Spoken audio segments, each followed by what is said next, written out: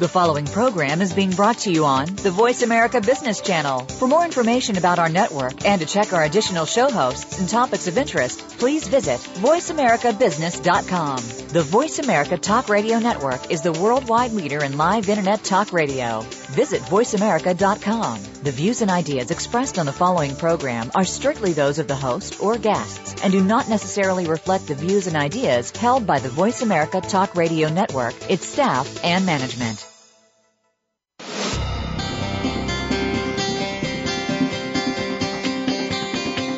Welcome to Quantum Business Insights, emerging perspectives on people, process, and profits. Your host is Olivia Parr-Rudd. In today's fast-paced, high-tech global economy, the business landscape is constantly evolving.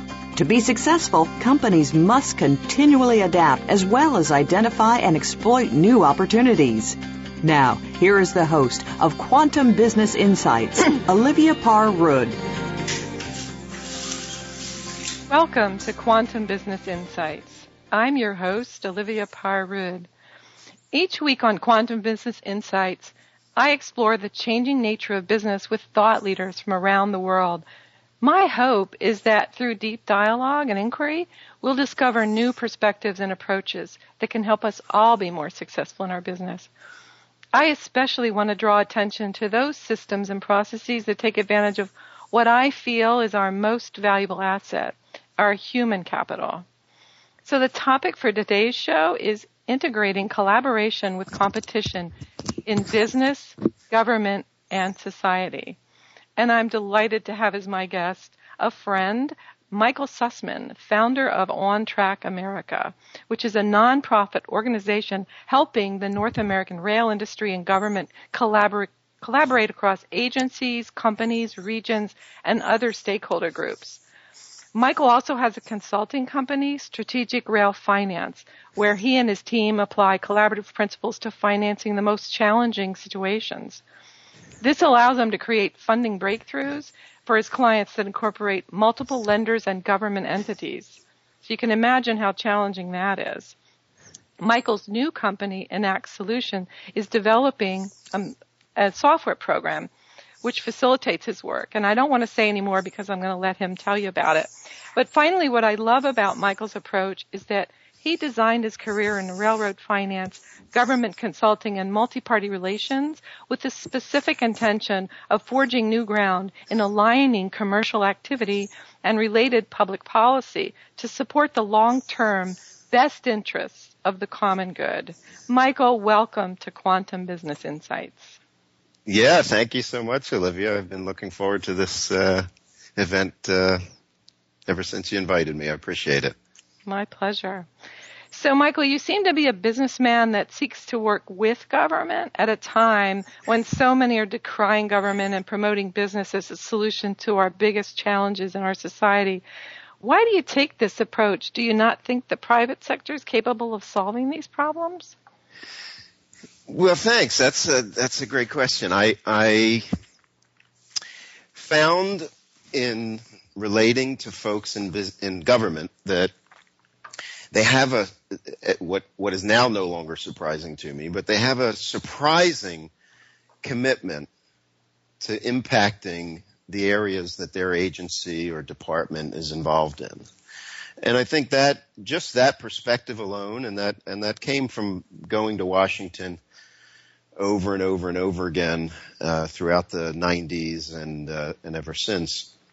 And, you know, they're among the best and brightest in the country that go there. And I found that it's not the people that's the problem. There's nothing inherent about people in government, but our systems for thinking together and coordinating with business fall short. And then so often folks in business appeal to government from the perspective of a narrow vested interest. And our work is about expanding the playing field so that business and government can coordinate much better together. So you see really business can't do it by itself, that it really needs the government kind of structure and the expanded connection, would you say? Yeah, there's so much that government can't do, but then there's so much that that business really can't do. And I see the role of government really as the facilitator and coordinator of the various interested parties. And in that role, government can be so effective, and in many ways is effective. But they're so often hamstrung by that we don't really yet have the forums and the methods in place to do large-scale systemic coordination and collaboration. And as you said, a lot of the time businesses have their own interests and maybe don't see the greater good as one of their goals. So it really would take something like the government to guide them. Is that a fair statement? Yes. Okay. Yes. I believe that what we have in business is that we've adopted a driving principle, and we adopted it primarily in the United States in the 19th century, when we were really looking at what the role of business was going to be and what the role of government was going to be and how were they going to relate to each other. And we really adopted the driving principle of competition and expecting, and that's where I believe that we went astray, and it's time to really bring forward a new driving principle. So you're advocating for collaboration, and business is advocating for competition and actually selling it as the solution. But they seem to be really opposing forces. How do you see that playing out in business and economics? Well, I think if we look at where competition has gotten us in both business and society and community, and now what we're seeing in government, is that it's really an incomplete and insufficient principle for organizing, systems and large commercial arenas. How so? Well, there's competition in certain areas, finite areas, where the goal is to have a market that allows people to come in and compete for attention, test their mettle, bring their best ideas forward, bring their products forward, compete for who can produce products the most economically.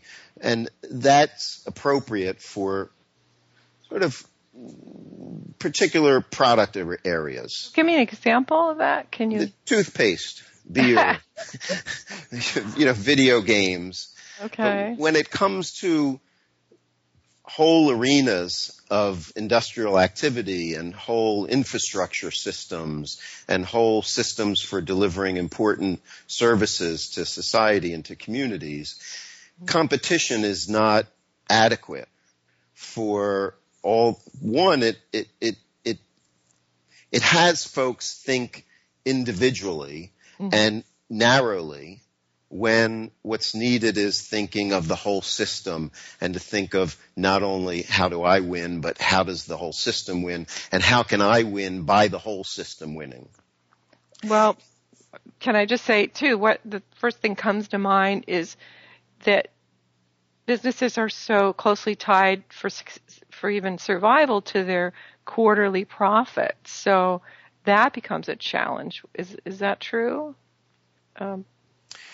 Well, we certainly have structured everything around competition to this point. So there are going to be structural issues and challenges that we would need to deal with as, my vision and perhaps your vision and many of your listeners' vision comes to fruition, where we actually do coordinate around collaboration.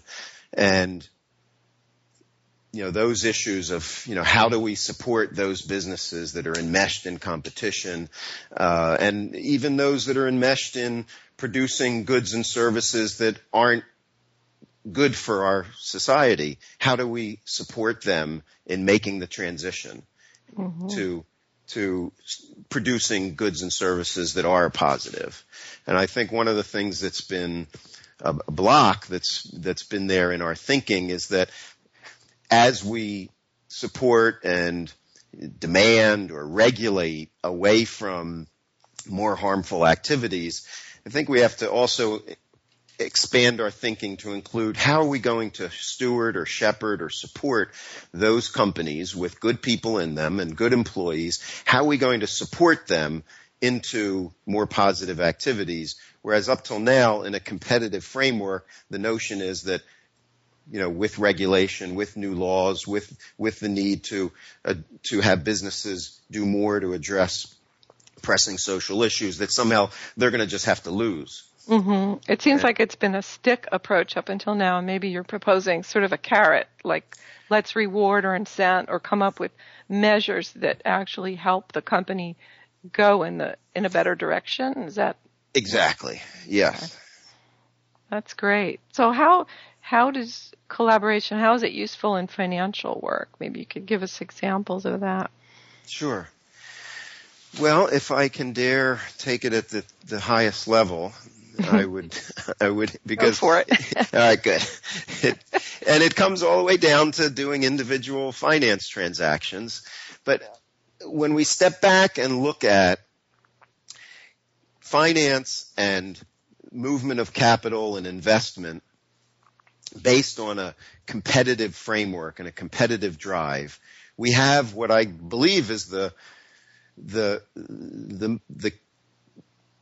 most influential organizing principle in our civilization right now is that we are we are supposed to, if we're smart, if we're a good businessman, if we're a good financier, we're supposed to move capital into systems and countries and regions and industries and businesses to where you get the highest return on investment. Okay. And that has us moving capital, and before that benefits of that capital get to expand and generate and produce synergistic benefits for the stakeholders or that community or that country, we're already taking that capital back out in terms of profits and leaving the systems, the countries, industries with as little of the benefit of that capital that came in and maximizing the benefit to those that brought the capital in. And that is what I believe is essentially really the key problem we have right now in the world, and that based in collaboration, the notion would be thinking about and implementing capital and finance, moving into systems, countries, industries, companies, in a way that maximizes the benefit of that capital to that system. And out of that, we get our return on investment. In that notion, we have allow for the collaboration amongst the stakeholders, the owners, the employees, the parties, the communities. So that's on the biggest level, and I think it's key to deriving benefit from collaboration right down to the smallest transactions. So based on what you were saying, it sounds like that's kind of what happened that led to the financial collapse, that people were grabbing money out before it really was distributed, or, I mean, there were obviously other problems, yes, but it was that thinking like, I'm going to just skim my profits off the top and whatever's left, there may be losses, I don't care. Is that kind of what you're saying? Yes. I'm so focused on modeling what collaborative approaches to commerce and related public policy and finance would look like in my case, the rail industry in North America, that there's a lot of the larger economic developments that I don't ground myself in. But your question seems to hit the nail on the head. It's another case of moving capital in. I think we're born into that, especially in the West, especially in the United States, where if we're smart, we are one of the people that moves capital and Mm-hmm. gets the highest return on investment as quick as possible. Yeah, I always laugh or kind of chuckle when I hear somebody's majoring in finance because the prospects of them being very wealthy are huge, and I think it's all based on that kind of paradigm. So Yeah. we're just up to a break here, so we're going to take a break, but stay tuned. My guest is Michael Sussman talking about collaboration. We'll be right back.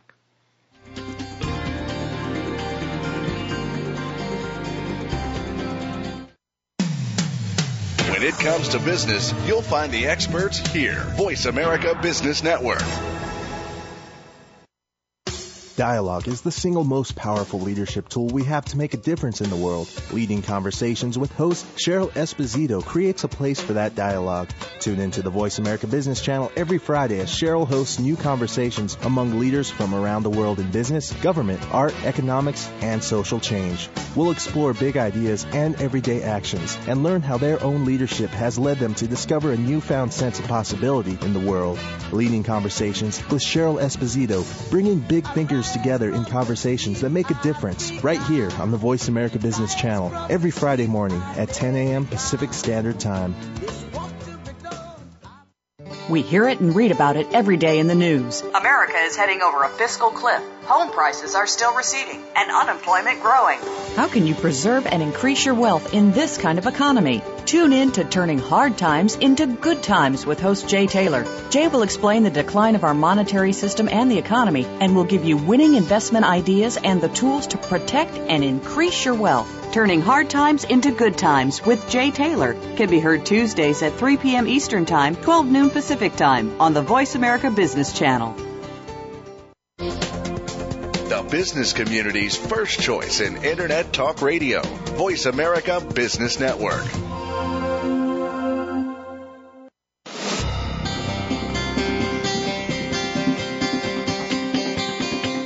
You are tuned in to Quantum Business Insights with Olivia Parr-Rood.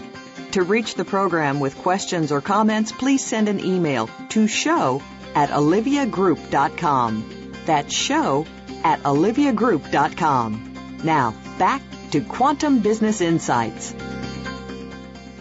Hi, I'm Olivia, and I'm here with my guest, Michael Sussman. We're talking about collaboration. So, Michael, as long as I've known you, you've been involved in the railroad industry. You mentioned that. Why did you pick that industry? What is it about the railroad industry that you feel is so important as far as collaboration? Sure. In the early, 1983, and throughout the 80s, and we were looking at the possibility of no more, World War, and that really the primary form of international relations was going to shift to business.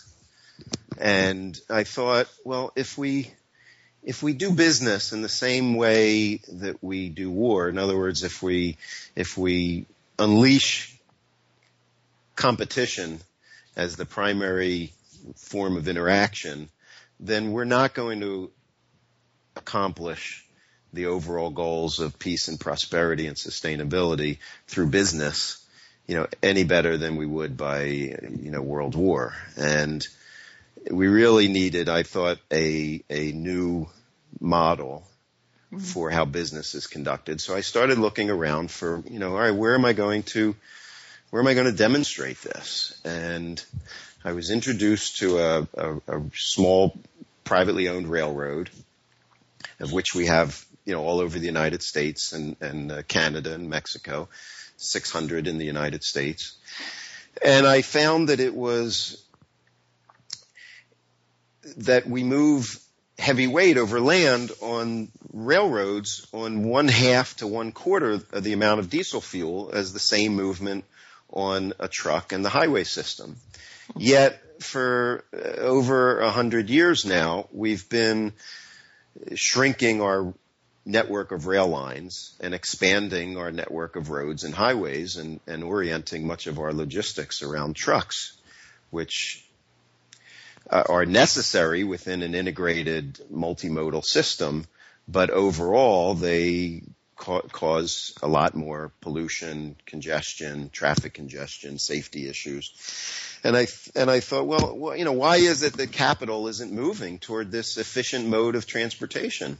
And I thought, well, that would be an ideal place, an ideal industrial sector, particularly with its significant relations to land use and public policy, to demonstrate new principles for bringing capital into an industry. As I, learned more about the industry and immersed myself in the history of it and how it was, how we got to be this place at the beginning of the 21st century where rail was no longer the predominant form of transportation as it was 100 years ago.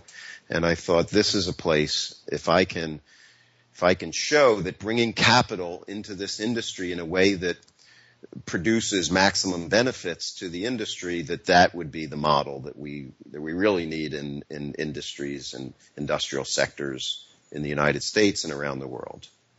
Wow. So that was, yeah. Well, so tell me some of the challenges that came up when you started working with this kind of model. Well, I found the first thing, and it was what actually this was my first experience in the industry, was that in solving the financing challenge of one of the smaller railroads, I saw that there was a big dichotomy between access to capital amongst the big railroads, the large trunk lines that are publicly owned and cross, thousands of miles across North America, that they have ample access to capital, although not as much as many other booming, growing industries that, in technology where we see, so much capital moving in advance of the system already being built out, and that the smaller railroads were being starved for capital. And the predominant thinking in the industry was toward moving as much traffic on the trunk lines and sort of diminishing the value and the attention to the branch lines. Much like we have, big box retailers for a while there overtaking the thinking and pushing out small local hardware stores, shoe stores, retail stores, which are now we're finding, as part of a community, you want to have those small stores. That becomes the fabric of a downtown community in which to build the whole town around. And I thought, well, boy, we really want to build out this branch line network and bring capital in right from the whole network, and that is really how the whole railroad system could thrive much better and serve the continent better. In answering your question about what was hard about it, it was that what I was advocating for and demonstrating in bringing capital to these smaller railroads went against the business model that was the dominant model of the rail industry. And so there you got into all of the political intrigue that whenever anyone comes into an industry with innovation, has to be faced and dealt with. And I've dealt with a lot in that area. Well, can you share a little bit about your experience working with people in Washington or in, I guess, local political circles that in efforts to get this financing together? Sure. The railroad industry had, for a number of decades, adopted an approach toward federal government wherein they wanted to stay out of the attention of Congress as much as possible. And instead of being there proactively communicating and educating Congress on the value and benefits of rail transportation, they were not communicating. And we had the understanding of people in Congress and the executive branch really influenced by the trucking industry, who has a very active lobby, and that is what Congress was seeing. So I decided when I realized that we would start going to Washington ourselves and establish direct relationships. And really the doors and the halls of Congress and the executive branch, to our delight, and just opened wide because of the way that we were bringing this issue. And, if you'd like to, I could say more about that. Yeah, whatever you feel like you can share about whatever went on in Washington, I'd love to hear, and I'm sure our listeners would as well. Well, that's great. That's great. It's one of my favorite topics because I think it's really gives us hope for what's possible in the United States, particularly at this moment. Well, we found that when you approach Washington, as we were, as gentlemen, and excuse me, I haven't found the non-gender parallel to as gentlemen, as good people.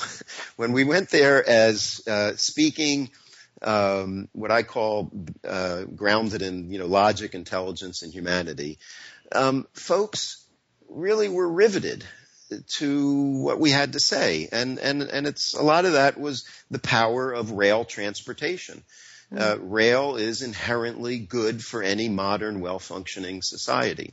And carrying that message in a way that wasn't driven by any we weren't out to get something for the railroad industry. We were out to educate Congress and the executive branch about the benefits of having rail, the role of railroads increased in our overall transportation system. So we weren't there on behalf of a client that was paying us money. We were funding it ourselves, and we went there to communicate and educate. And we would literally see people in the folks we meet with, chiefs of staffs and legislative directors, congressmen and senators themselves. They would get to the 10-minute point in a meeting. And for anybody that's gone to Washington, somebody will have schooled you in that you're supposed to get your whole point across in 10 minutes because that's how much time they give anybody coming from the outside. And we would see them physically sort of do all the motions of packing up and closing up a meeting with their papers and notebooks and such. And then at 12 minutes, they'd settle back down again. Wow. And, yeah. We'd be there, 45 minutes later, still speaking, with, I'll never forget, Congressman Jerry Nadler sitting there with staff coming in 3 times in a row to pull him out of an hour-long meeting with us, and we had just met him. And we found that, and people, we know what I'm going to say to be true because they would say to us, Michael, we came to Washington to make a contribution. There's so little opportunity here. It's so the system really gets us down, but we're really empowered that you came here with this approach. And anything we can do for you, this office is available to you. So they really understood it sounds like. Very much so. Very much so. Go ahead. Well, I was just curious. You said that the rail industry made a decision a while ago to not have a big voice in Washington. Do you know why they would have done that? There's if we go back to the moment in North American history when really the only way to effectively travel long distances was on a railroad. Mm-hmm. There were next to no roads. The roads that there were muddy and all kinds of barriers. And lo and behold, we started having the internal combustion engine empowering individual vehicles, and we had this possibility of an alternative form of transportation to railroads. And plus we needed to build out more of our transportation system to get, off of the rail lines. And so the road system, really took off in the early 20th century. And at that moment, given our competitive landscape for business and commerce, instead of integrating the two modes of transportation most effectively, we pitted them against each other. Oh. So as we ended up with a fantastic road system, throughout the 20th century, the rail system had challenge after challenge. And I think they developed a sort of a siege mentality. And, there was increasing regulation, strangling regulation and regulation that didn't really understand what it took to run rail system effectively and productively and profitably. And they just came to see government as the enemy, and they also came to see, communities as a problem. Those darn people. And now they have in the last 10 years they have endeavored to relate more positively all the way around. But now we have the legacy of a trucking system and freight highway system that is 10 times the revenue of our railroad system, even though railroads are so effective at moving heavy weight across land. So I think that's why the rail industry took this kind of nothing good was going to come out of government, so let's just stay away from them as much as we can. I always likened it to a child that hides behind a sofa with their feet sticking out side, thinking that they're hiding, when you just can't hide a railroad system. It's here, and there's so much to be gained by all of us working together to address the multifaceted challenges of building out and expanding our rail system, which I want to say is the most productive freight rail system in the world. We have an outstanding freight rail system. Our message is that through coordination and collaboration across all stakeholder groups and making investments that aren't based on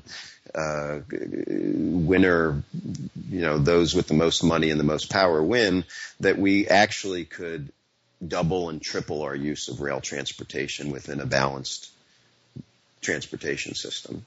Well, that's so interesting. And when we come back, we're up on a break. I want to talk about how this might apply to other industries. But I'm just curious, what your perspective is, because it seems like the trucking industry it's easier to be a sole owner because you've got use of the highways.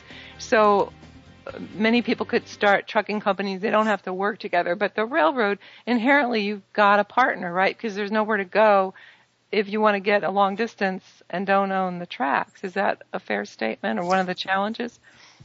Yeah, I love that question. The railroads, we have the benefit of privately owned railroads in the United States. They pay taxes, real estate taxes on their right-of-way. They maintain their right-of-way, so it's an important component of our infrastructure system that does not cost us or the government, whereas we have a highly subsidized highway system for moving freight, and that plays all kinds of havoc on the economics and the supposed competition between railroads and trucks. It's The playing field's not really even, is what you're saying. No, and it's an interesting thing about transportation. We have such significant subsidization of transportation, whether it's that we don't have a carbon tax, hardly anywhere in the world, and it means that long distance transportation, that essentially is one of the driving forces of globalization, we're not really pricing into the marketplace all the costs of air pollution, congestion, and road infrastructure. I see. So let's take a break. I think I do want to take that concept and expand upon it, but we're kind of running over. So stay tuned. My guest today is Michael Sussman. We're talking about collaboration. I'm Olivia Parr-Root. We'll be right back.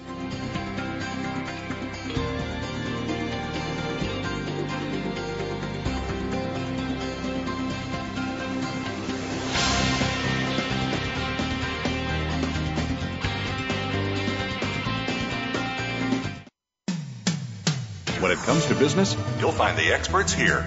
Voice America Business Network. Business owners, do you run your business, or does your business run you? Put yourself on the road to success by tuning in to Success Unchained with hosts Anthony and Julie McGloin. At last, discover how to overcome your biggest challenges, take control of your business, and achieve the results you've always dreamed of. Find out how with our resident master business coach and world-class guest experts. Transform the 9 key areas of your business and unchain your true potential. Tune in Mondays at 1 p.m. Pacific Time, 4 p.m. Eastern on Voice America Business.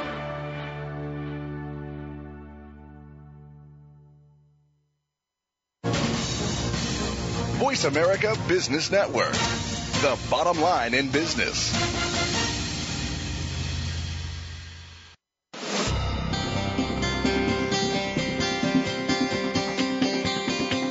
You are tuned in to Quantum Business Insights with Olivia Parr-Rood.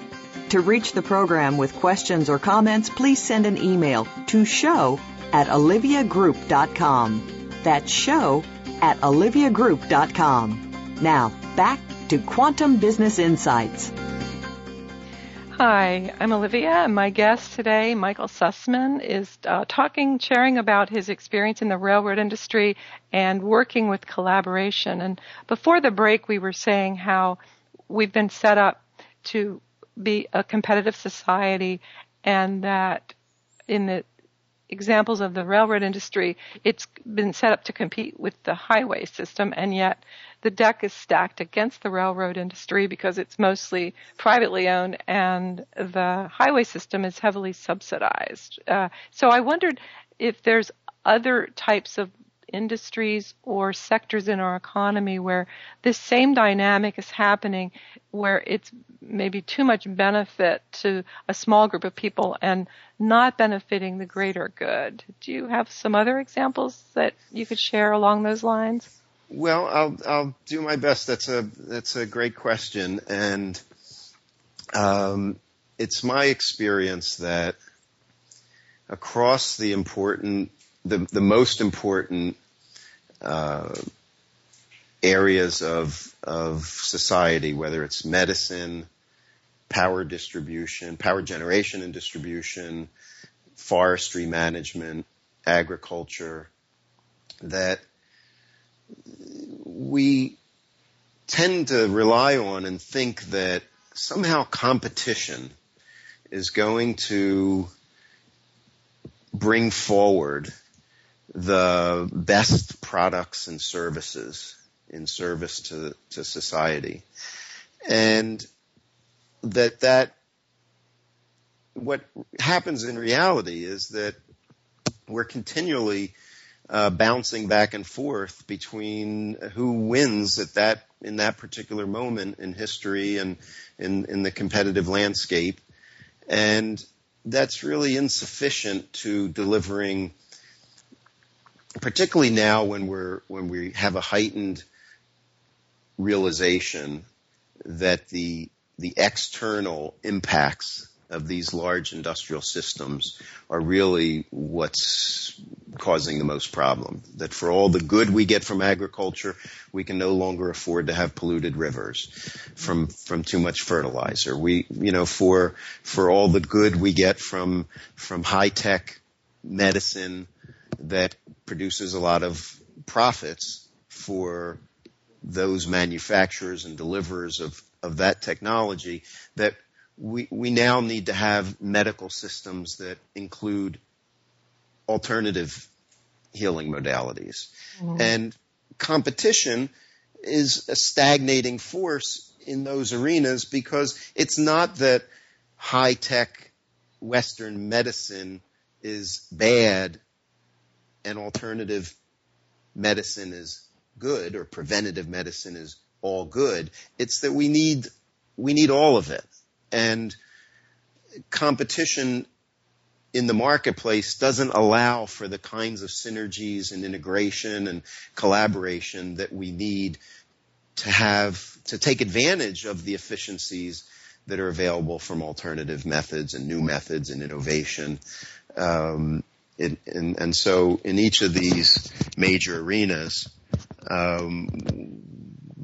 part of I'd say the biggest part of the problem or a big part of the solution is that we need to unshackle ourselves from relying on competition.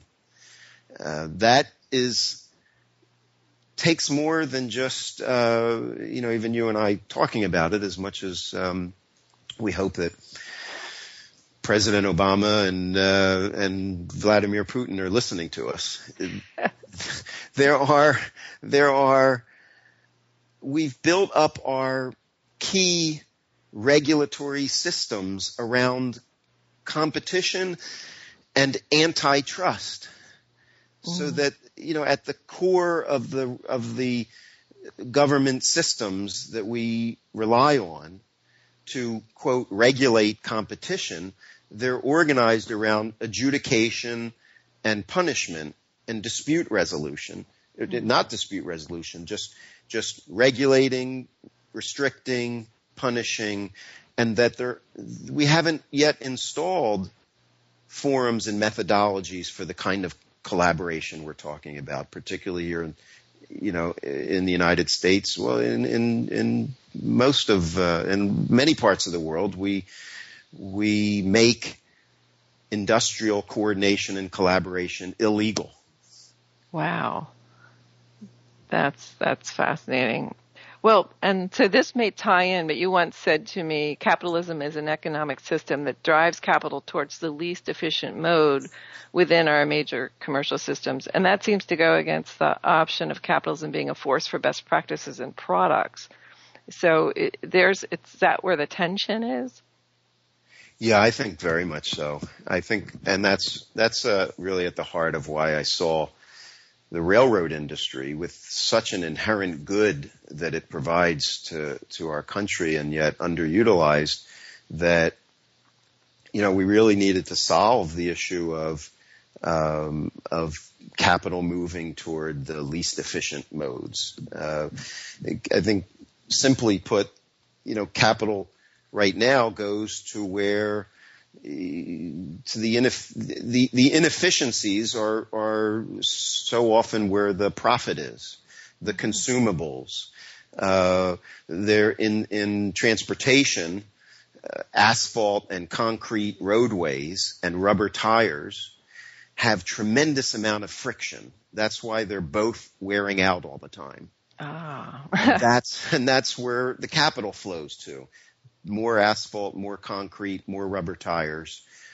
And railroads as a business, as an industry, at its core, takes advantage of the almost frictionless relation between a hard steel wheel and a hard steel rail. These basic elements of our earth that, when put underneath the still great invention of the wheel, allows you to move heavy weight so much more efficiently. So there's the whole dynamic of capitalism that, when we really tell the truth about it, doesn't flow toward the most efficient modes. It flows toward, in this system, companies that can somehow dominate a marketplace or a system or an industry and hold on to, that control and play it out for, years and decades. So it sounds like you could characterize the railroad industry, even though it's an older industry, as more of a green industry, really, or sustainable, right? It's, yes, so much. It's, yes. I always say there's very few public policy issues that are as clear as the efficiency of rail transportation. And it therefore provides quite an interesting case study on why it isn't invested in and funded so much more. And that, when we bring the proper light to this issue over the coming years, as an extension of the groundwork we've laid in On Track America, it's going to be a model for all other industries, where if we think about moving capital in a way that improves the whole system, not just a project here and a project there. And I can say, so much of how we're approaching infrastructure now, we keep relying on competitive application programs where we pit states and projects against each other. Right. And then we decide which individual projects we'll give money to, rather than thinking of what do we need for the whole system to be more efficient. We would get much better return on our capital that way than relying on competition and then picking individual projects. Well, that makes so much sense. So we're up on a break, and when we come back, I'd like to flesh out a little more about how this translates, this model that you say could work in other industries, and maybe your vision for the world. So stay tuned. I'm Olivia Parr-Rudd with my guest Michael Sussman talking about collaboration. We'll be right back.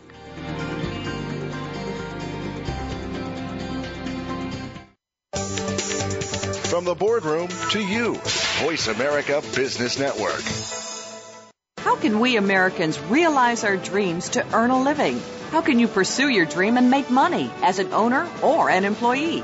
Learn how at The American Business Person, the online weekly radio talk show hosted by Rich Killian. Today's business leaders share how to succeed and what fails. If you own a new or established business or ever hope to, you must tune in. Join us every Wednesday at 3 p.m. Eastern Time, 2 p.m. Central, and noon Pacific on the Voice America Business Channel, or listen on demand to our archived shows. Does your business, like many, face obstacles to becoming successful? Would you love to have an open forum of entrepreneurial ideas and best practices brought to you each week? Tune in for The Second Stage with hosts Brendan Anderson and Jeffrey Cadlick. We'll spotlight entrepreneurs and growing companies that are creating a vibrant economic base, as well as addressing some of the obstacles that could be standing in the way of your success. Listen Mondays at 5 p.m. Eastern Time, 2 p.m. Pacific on the Voice America Business Channel. The business community's first choice in Internet Talk Radio. Voice America Business Network.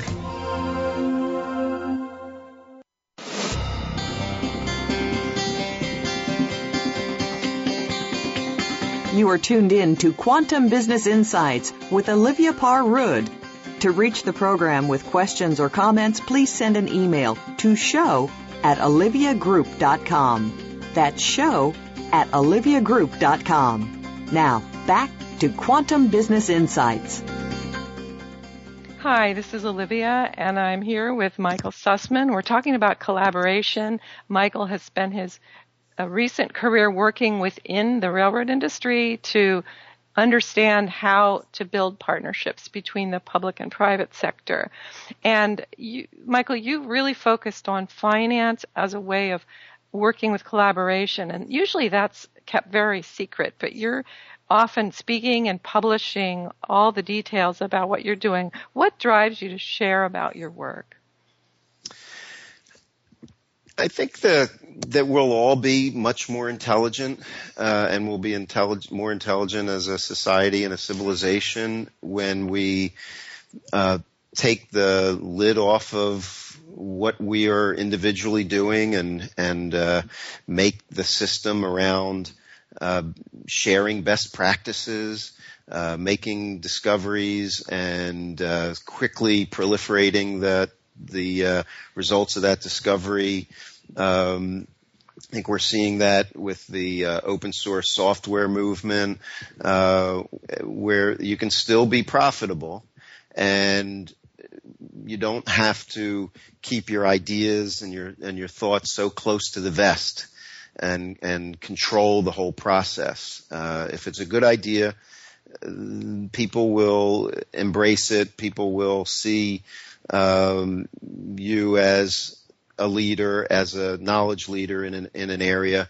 And my commitment in finance is to expand railroads' access to capital and rail projects' access to capital if when and if that happens, dramatically, I can move on to other things. It's a big world. There's lots of issues and situations that need addressing, and so I am out to not create a finance model that only I get to benefit from, or my company and our clients, but the whole industry and the whole world gets to benefit from. So I believe that I should share it, and that we should move toward a commercial system where that's the name of the game. We're all about making things more efficient, and then we can all go to the beach at some point, hopefully. Well, so what is your vision for the world? Like, what would be needed to bring that into fruition? My vision is that coordination and collaboration for the sustainable well-being of all becomes the fundamental operating principle of all economies and governments and societies. That we adopt for our commercial activity and for our governance, coordination and collaboration, and for all. So I am endeavoring through my activities, exploring in business the benefits of collaboration, to create a model for how business and government can relate in all industries and all societal issues. And it's my intention that this becomes an international, that it gets embraced internationally, that we move toward new constitutions and governing systems grounded in coordination and collaboration across stakeholder groups. Wow, I would love to see that happen. So I mentioned at the beginning that you're actually developing a software that can help organizations, private and public entities to work together. Can you tell us a little bit about the software and what's going on with it and where you see it going? Yes, sure. We're in development, and this is a concept that we teased out over the last 10 years, working with government groups and industry groups, often bringing them together to explore, what do people like most in a well-facilitated in-person meeting? Mm. And how can we create that dynamic, both in in-person meetings, but also primarily online, not necessarily with what's called synchronous time frame, where everyone has to be in the meeting at the same time, but how can you have what are called asynchronous interactions, where people can participate in a dialogue at their convenience, yet the dialogue builds and is organized and is facilitated in the way that we like best about in-person facilitated meetings. And we're developing the software platform for that process. Well, so what is it called? Can you share that? Sure. It's called Enact. Okay. And the company is called Enact Solutions. The movement is called Enact, that will house and promote this. And that's, E-NACT. Mm-hmm. We're very excited about it. I mean, this is really out of the observations that I made during all the years of interacting with Congress, executive branch, foundations in Washington, state governments, local governments, and business and the rail industry. I found that there's no lack of intelligence. There are so many intelligent, experienced, thoughtful, and committed people. Mm-hmm. It's what our methods and our for coordinating that intelligence and building that intelligence and creating the kind of synergistic experiences and dialogues and interactions from that intelligence are woefully short. And that's really what we need, and that as much as we've had the great promise of the internet, that promise hasn't been realized yet, and that we really needed to invent the program to that can effectively and efficiently make use of people's time in thoughtful, multifaceted dialogues. So it's actually taking what you learned from the private sector and from the public sector and building it to coordinate together. That sounds amazing. Is it something that will sit on a cloud, or are there different ways that it would be accessed? Sure. Well, we will be developing it in what's called the open source model, so that once we complete our development, and actually, I mean, even before completing the development, it'll be available for people to start contributing to and teasing out and adapting for multiple uses. And we have the team in place, and we're in high gear on this, and we're planning to begin convening the kinds of large scale multi-stakeholder dialogues in the transportation field. That's great. We're about out of time, so I just wanted to say that I'm really excited to hear that this is coming, and I want to thank you so much for being my guest today. I hope you'll come back. Maybe we can talk about this. The software sounds like just an exercise in collaboration once you launch it. So I want to have you come back and give us an update. So thank you so much for being here today. Thank you, Olivia. It's been a pleasure and an honor.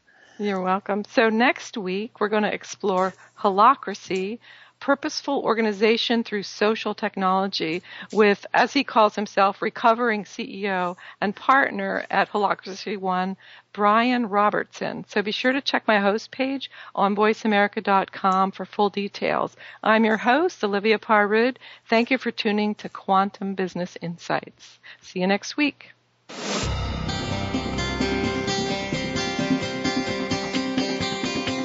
Thank you for tuning in to Quantum Business Insights. Please join your host, Olivia Parr-Rudd, again next Friday at 9 a.m. Pacific Time, noon Eastern Time on the Voice America Business Channel. Enjoy your weekend, and we'll talk again next week.